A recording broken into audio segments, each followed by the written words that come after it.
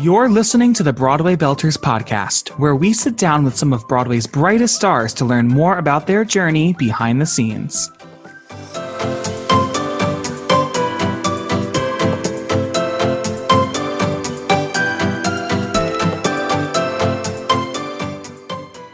Hello, friends, and welcome back to the Broadway Belters podcast. My name is Nick Freo. I am your host, and today I am very excited to welcome Miss Jennifer DiNoia, Wicked Legend, to the podcast today as our guest. Welcome, Jenny. Thank you for having me. Thank you for being here. Jenny has played the role of Elphaba in 4 countries and 7 companies of Wicked, more than any other actress in the show's history. She has also been seen on the national tour of Mamma Mia and the Las Vegas company of We Will Rock You. So before we dive into all things Wicked, can you tell me a little bit about where you are from and how you got involved in theater growing up? Sure, yeah.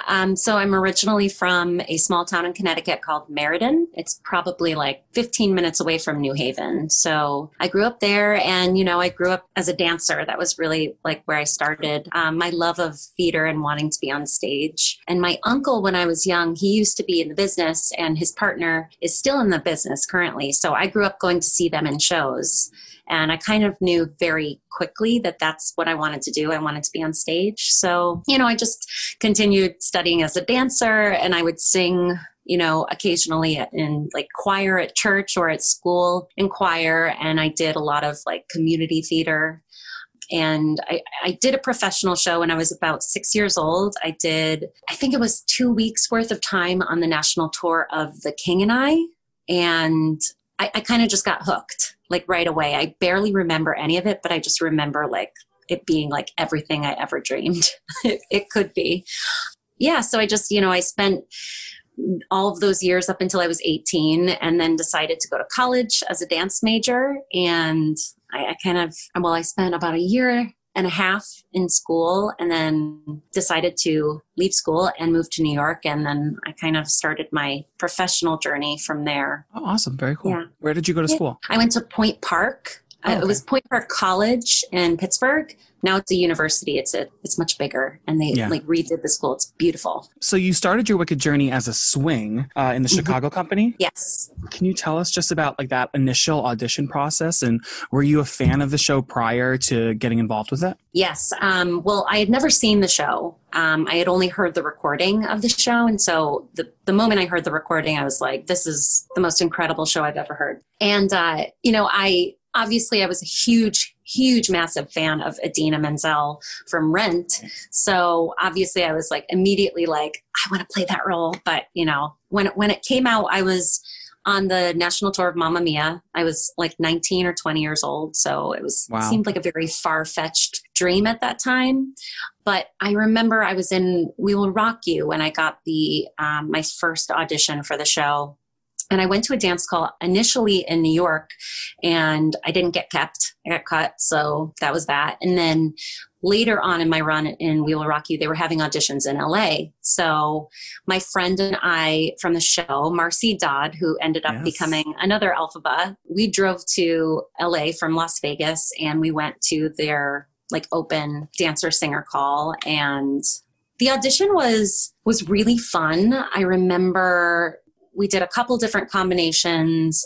They used to do this monkey combination in the dance call, which is, I don't think they do it anymore, but this one guy like banged his head on the floor and it was like very dramatic and he had like blood dripping down his face. It was, oh my gosh. It was one of those like memorable auditions because, there was a moment of pause to take care of that. But I ended up getting kept through all of those dance sections. And then I got to sing my 16 bars of How Will I Know by Whitney Houston. And it kind of just left it at that. And I went back to Las Vegas and I think a couple months later, we got our closing notice and I knew that I had gotten kept and potentially gotten like filed as a, possible hire in the future. So I kind of just reached out to casting and said, hey, I would love to come back in or just be considered for this show. And honestly, I will take anything. Cause I was like, I just wanted to be a part of the show so badly. So it didn't happen right away, but I eventually got the call to be a swing. Wow. And were you working with an agent at this time or was it all just directly through you? I think, I'm not actually sure. I know that I sent an email on my own. Yeah, I think it was just me. I don't know Oh, if I wow. was working with an agent at the time. I can't remember. Oh, Gosh, cool. it's been so long. So then when did you start moving into an Alphabet track? And was that an opportunity that presented itself to you, or did you seek that out as well?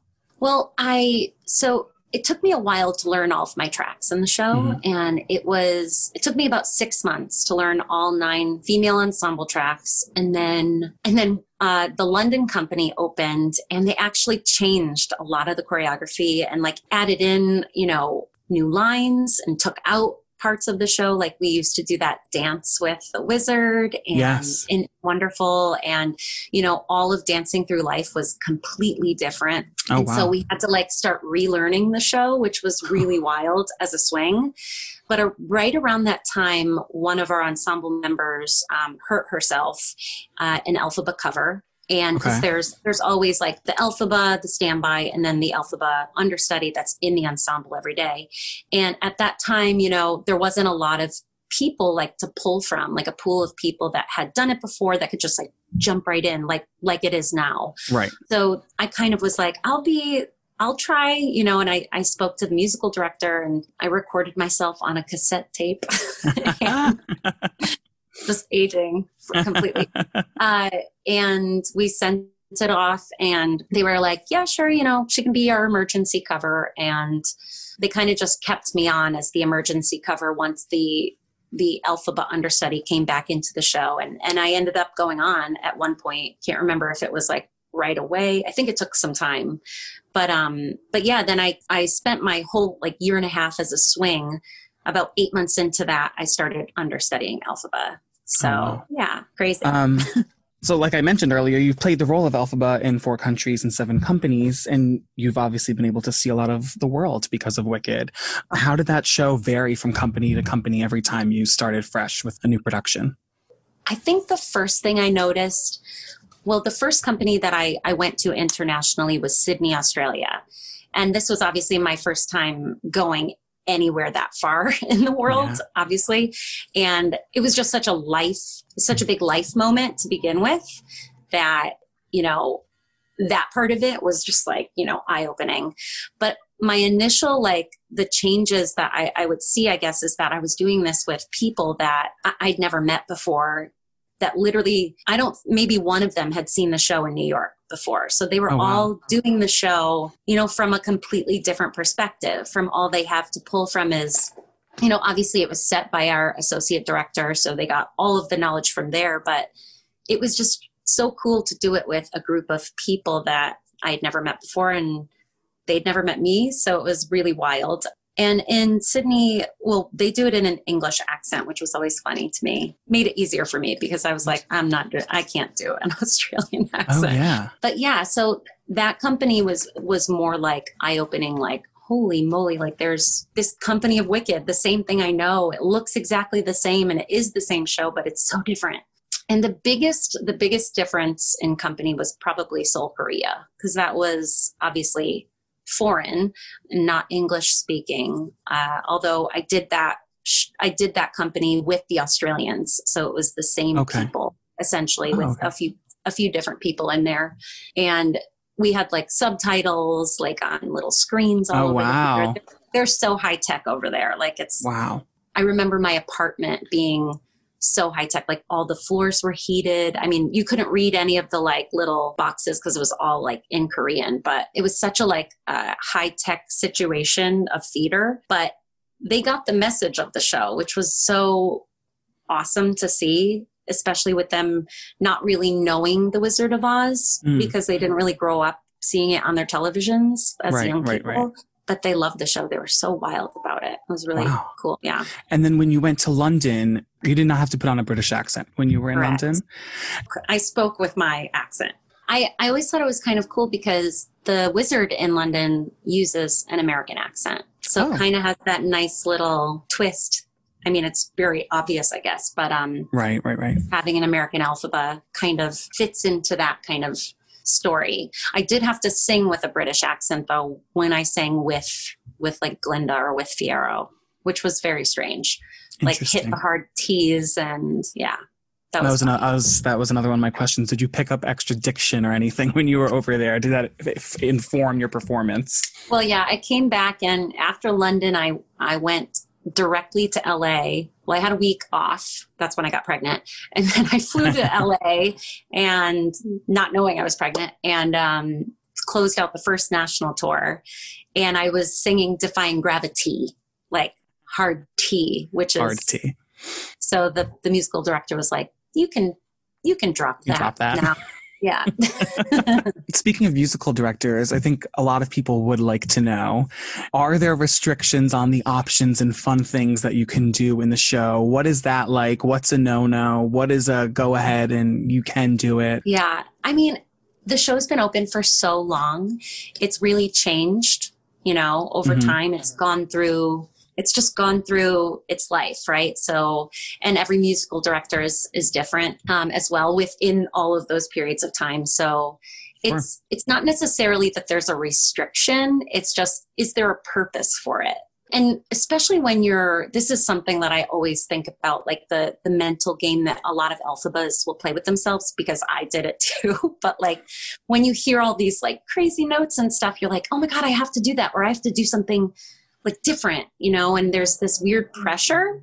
And I think that happens more earlier on in your alphaba time, because you just want to prove yourself, to not just like your company, but the fans of the show. And so there's not really restrictions, but there is something to be said, I think, for the simplicity of what has been written.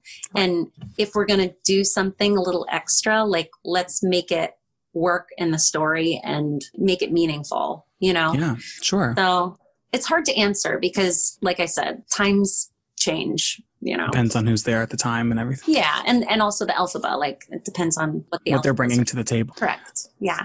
To also go along with that, like you said, Wicked has a huge fan base, a huge social media impact and following, for the good and for the bad. Sometimes, there's internet trolls, there's negative comments. What has your experience been with that? And what would you like to tell people who might need a friendly reminder of their social media behavior? Yeah. Sometimes? Well, I mean, it's everywhere, right? It's not just in musical theater. It's in politics. It's in everything. And obviously, like, I think a good rule of thumb is let's be kind, because you never know what kind of situation anybody is in. Sure. But, like early on when I was doing the show and when I started understudying alphaba, and before like iPhones were like full out in theaters, there would be recordings on YouTube and I would troll myself because I'd be like, like in the beginning, you're like, oh my God, what do I sound like? And then, I mean, it's heartbreaking, obviously, to listen to things and then obviously read comments, because you only see the bad ones. You don't really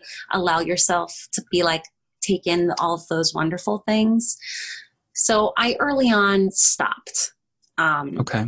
Because I got to a point where I was thinking about it in the show, where I was up flying and singing Defying Gravity, thinking, oh my God, what fans are here today? They're gonna judge me. I know it. You know what I mean? Like, I mean, because it affects you as a performer to know that somebody doesn't like you. I don't know if that's just me like needing like approval, but I think as performers, we all like want to do a great job, and we all want everybody to leave that theater having a wonderful experience. So yeah, I guess I would just say to be kind, and everybody brings something special, whether they're riffing to the rooftops or they're acting the SHIT out of the material, there's balance in there. Absolutely. So. You've done a lot of standby contracts over the years. Mm-hmm. So I would love to know what it felt like when you finally got that full-time principal Broadway alphaba contract handed to you. Yes. So I started the show in 2006 and I didn't get my full alphaba contract until 2013. So it was a very long time. I mean, it seems so like long ago now. And like I've been playing alphaba, I guess, now for so long that during those many years, there were definitely times I was frustrated and, just wanted to play it. But I look back now and I'm like, I'm very grateful that it was so long and that it wasn't just like handed to me, because I really learned how to pace myself in the show. And I got to learn from all these incredible women all Yeah. these amazing performers that were ready to carry this huge role 8 times a week. So by the time I stepped in, I mean, it was wild. I was so just grateful and happy to be there. And it was a massive like empowerment. Like it was a very big confidence boost for me, you know, a very big part of my career in learning how to be a lead in a company, and not just on stage, but off stage as well. Sure. Yeah. And did your performance change at all once you were in the full-time role? I'm always curious about, I know standbys do get to have a little bit more freedom as opposed to an understudy. Is that correct? I think it's really cool that you use the word freedom, because if you think about it, a full-time Elphaba gets to play Elphaba 8 times a week. So there's massive freedom that comes from a comfort level that happens, because when you're an understudy, you only get to go on when Elphaba's out and the standby's out. And so that's so few far in between that you're literally shot out of a cannon. So, I mean, obviously, like, you know, you go on maybe once every 6 months to even once every year or 2 years, you know, and there's freedom in having this comfort be more relaxed for you, you know, to be stepping onto stage, being like, I'm here and I was here yesterday, and I kind of have a more relaxed feeling about being here, as opposed to being like, oh gosh, where do I go? Like the whole show. Right. What are some of your favorite moments in the show, and how have you figured out how to keep it fresh after all these years? Let's see. My favorite moments in the show obviously always change, especially just having to deal with what I might be going through personally. And I find a lot of like therapeutic type of feelings in the show, because, you know, Elphaba gets to go through everything, like anger, sadness, frustration, joy, like complete, like, you know, power woman, you know, kind of thing. And it's very therapeutic, especially on those days when you need to scream and yell, and or you're feeling sad or down or, you know, frustrated. But I guess like solid favorite moments of the show is 100% The Wizard and I. It's the hardest song to sing, but it is just like the most purest part of Elphaba, the most honest and just like, I don't know, good part of her. And I just always love, like, I love that you get to see that right at the beginning. And obviously, I'm Not That Girl, I think, is extremely underrated. It's a very difficult emotionally to sing, because I think it's like a really, it's a part of her that that's a very strong part of her, because she's literally like letting go of what could potentially happen for her. But she's just saying, like, you know what, that's not for me. And a lot of people can't do that in real life, right? Like a lot of people are like, I want this, but they can't say, you know what, it's not for me, or it's not for right now. So I love that moment. And then I love, obviously, all of the moments with Glinda, but especially I love the Fallen House scene, the cat fight scene that we have, second act. I think it's just so powerful. And it's like, it's an argument with somebody you love, like with your whole self. Yeah. And I think it's just so many layers to that. And you can find so many different moments to keep it fresh constantly, especially if you're with another actor that can really give it right back to you as well. Sure. Yeah. You say The Wizard and I is the most difficult song to sing. What would you say to people who always assume Defying Gravity is the most difficult song? Well, like, vocally, yes, right? Like, I think that, I actually think that No Good Deed is probably like physically the most difficult to sing, especially when you're in the Broadway company, because you have to run upstage and run downstairs and run underneath the stage and then rise up out of the stage and then immediately sing this song. So that's definitely probably like the literal hardest song to sing. But the reason I think that Defying Gravity is a little bit easier than The Wizard and I is because you've just spent so much time already on stage. Your voice is warm, you know, you're moving through it. And The Wizard and I is just like right out the gate, right? Like you're, depending on whatever day you have, like it's kind of your gauge, like, how am I going to do vocally during this show? You know what I mean? Right. At least that's how it is. Right. Exactly. Because you do your warm up, but you can't do like too much vocal warm up, because this is my personal opinion. Obviously, every Elphaba has their own system.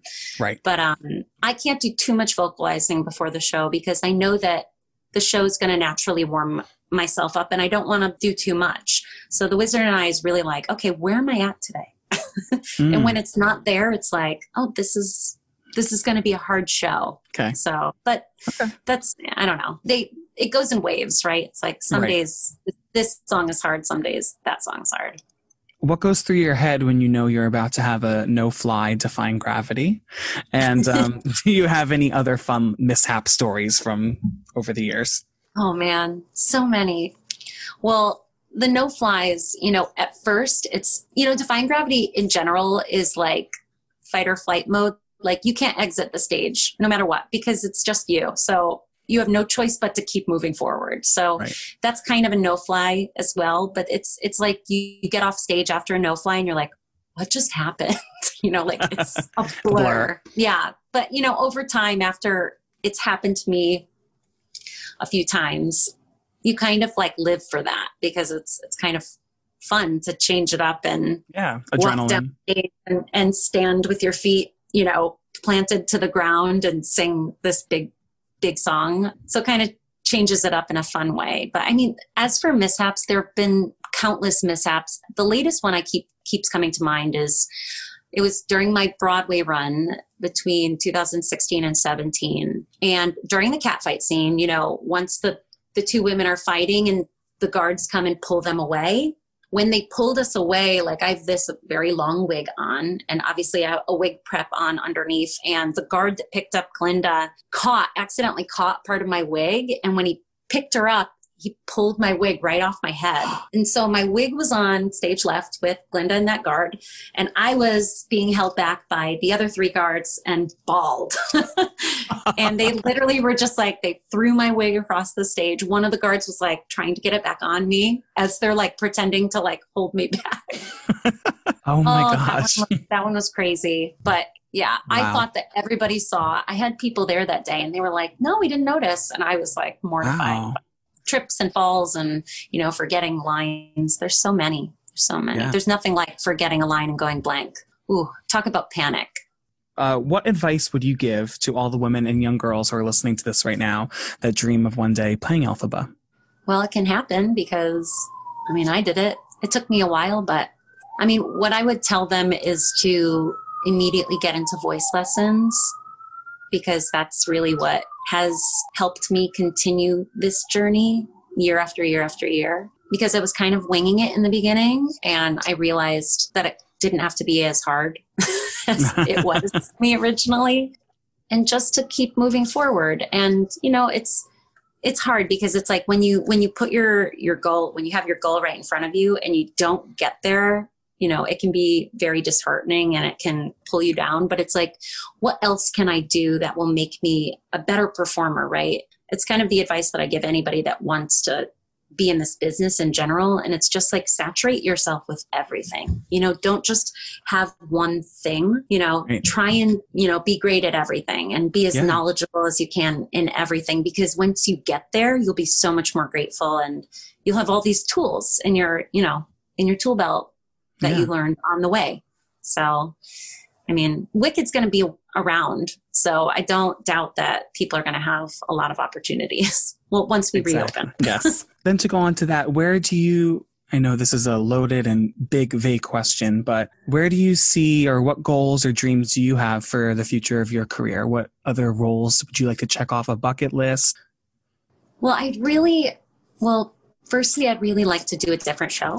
I love Wicked, and I will do it when they ask me to, especially when I'm not working, because I still love it so much. But yes, the goal is to do another show, but I'd really love to do a show where I can use my dance abilities along with my singing and acting abilities. Like I've always said, I'm a massive fan of Sutton Foster, and really like any of those dance shows, like Millie was always like a role that I'm dying to play because I'm a tapper. But I'd love to just be in like a musical that I could do all of those things.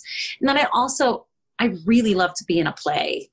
I don't know if that's in the cards, but yes, I would like to check off all of the things. But I think right now I'm just trying to, I think right now, because of the situation we're all in, it's a good time to like reassess and see what means the most or what's the most important to us. And I think it's mostly just about keeping my career going so that I can, obviously provide life stuff, but also continue to put the tools in my tool belt, I guess. Yeah. I don't know. Also, kind of on that note, 5 years ago, you gave birth to your adorable daughter. And when you returned to work and went back to the show, what did you notice was immediately different, both about like the work process, but also has becoming a mother impacted your Elphaba or changed your performance as Elphaba? It massively changed the way I viewed the world, right? Like becoming a mom, like your priorities change, they shift. So when I stepped back into the show, Jules was 8 months old. Oh, wow. So the initial difference was that my body felt very different, for obvious reasons of having had a baby. Right.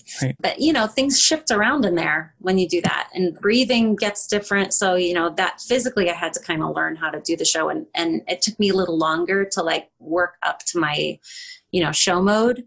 But I think that becoming a parent really helps you have more empathy for other humans. So not just like, and patience as well, so not just on stage in like a scene with other people, but also off stage, which is a huge part of being in a big long running show and also playing a lead. But I could see deeper. Yeah. That might not make any sense, but I could almost like see a part of a person, but see a little bit further past what I was just viewing. Opened your here. eyes a little bit more. Yeah. So it changed the way that I could relate to somebody, and everything just became more layered and deeper. Has Jules seen you doing the show? She did. When she was, 8 months old, she did not come see the show. Right. She spent a lot of time backstage. So she was around it and like saw me in the green, which she wasn't scared, which was great. Okay. But since I've been back in the show more recently as a standby, she did come to see a performance and sat in the back, and she watched the entire thing, which I was like blown away by. It's a long show.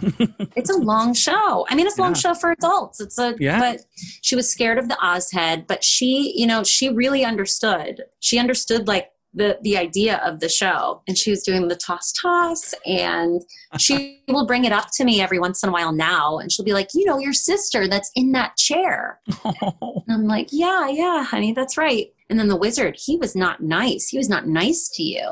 Yeah. Oh my gosh. It's funny. It's funny what kids are so perceptive and, what they no filter. Oh yeah. But she always says, I love when you sing The Wizard and I. I mean, she knows just that song. It's amazing. I love that. So the Broadway shutdown has obviously been very difficult for the livelihoods of everyone in our community, but it has also given the opportunity to kind of take a step back and think about the desperate need for some systematic change in this industry and racial equity. And I'm just curious to know what changes you would like to see when theater reopens, if you've given that any thought. Absolutely. I mean, one, I think that it's about time for the community to recognize that, and for the people that are in charge of putting people into shows, and also the outreach that has to happen, within that as well, to get to those people and give them those opportunities. And I really hope to see massive changes. And I know that shows are already diving into that, and people are already recognizing that. And I think that it's just like, I'm ready to see those changes actually come to fruition. Mm-hmm. And also, as a white privileged woman, it's time that, we all take those moments in as well, and also recognize what that means and be reminded, because I think that like this big shift that's happened so massively this year of all the changes, not just, with Black Lives Matter movement, but, politically, and this crazy virus. I mean, there's so many elements to this that they're all like this. They're all intertwined in this weird way. And I think that I'm really hopeful that Broadway is going to deliver.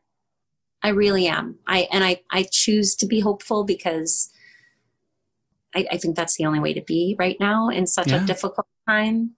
So absolutely. And that perfectly leads me into my little closing question. I've been asking everyone in each episode how they are finding positivity and remaining hopeful during this time. And so how have you been doing that? And how have you been navigating this crazy year? Well, it changes from day to day. There's definitely days where I find it very difficult to find hope. Let me just put it that way. And there's probably more of those days. There have been more of those days in some of the months that this shutdown has happened. But for me, I've found a lot of hope in my daughter, like wanting her to learn and be as knowledgeable about everything going on as well. I mean, with her obviously being 5 and giving her the appropriate information, obviously, but she is like a big, bright, shiny light in my life. And she teaches me so much on a daily basis. And I have to check myself too, especially because I don't know, it's like this person that you're helping to shape, and you're teaching them, and what you say matters, and the way you act really matters. And that just goes for like in life in general. So it's like when I step back into this business, I'm excited, and I think everybody else will be in that same place too, because they're going to recognize that what we say matters and what we do matters. So I'm looking at the future, and that's what makes me feel hopeful. But I am grateful for the time I'm getting with my daughter right now. Blessing in disguise. There have been a few of them. Yes, Well, for sure. thank you so much for taking the time out of your day, Jenny, to chat with me. This was wonderful, and I'm so glad that we got to learn more about you. Thanks. Well, it's great to be here. Thanks for having me. Thank you so much.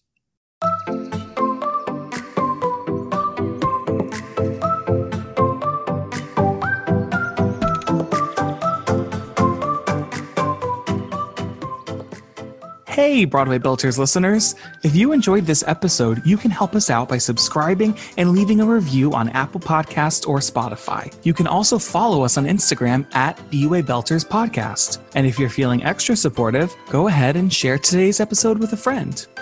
The Broadway Belters Podcast was produced today by me, Nick Ferreo. Thank you for listening.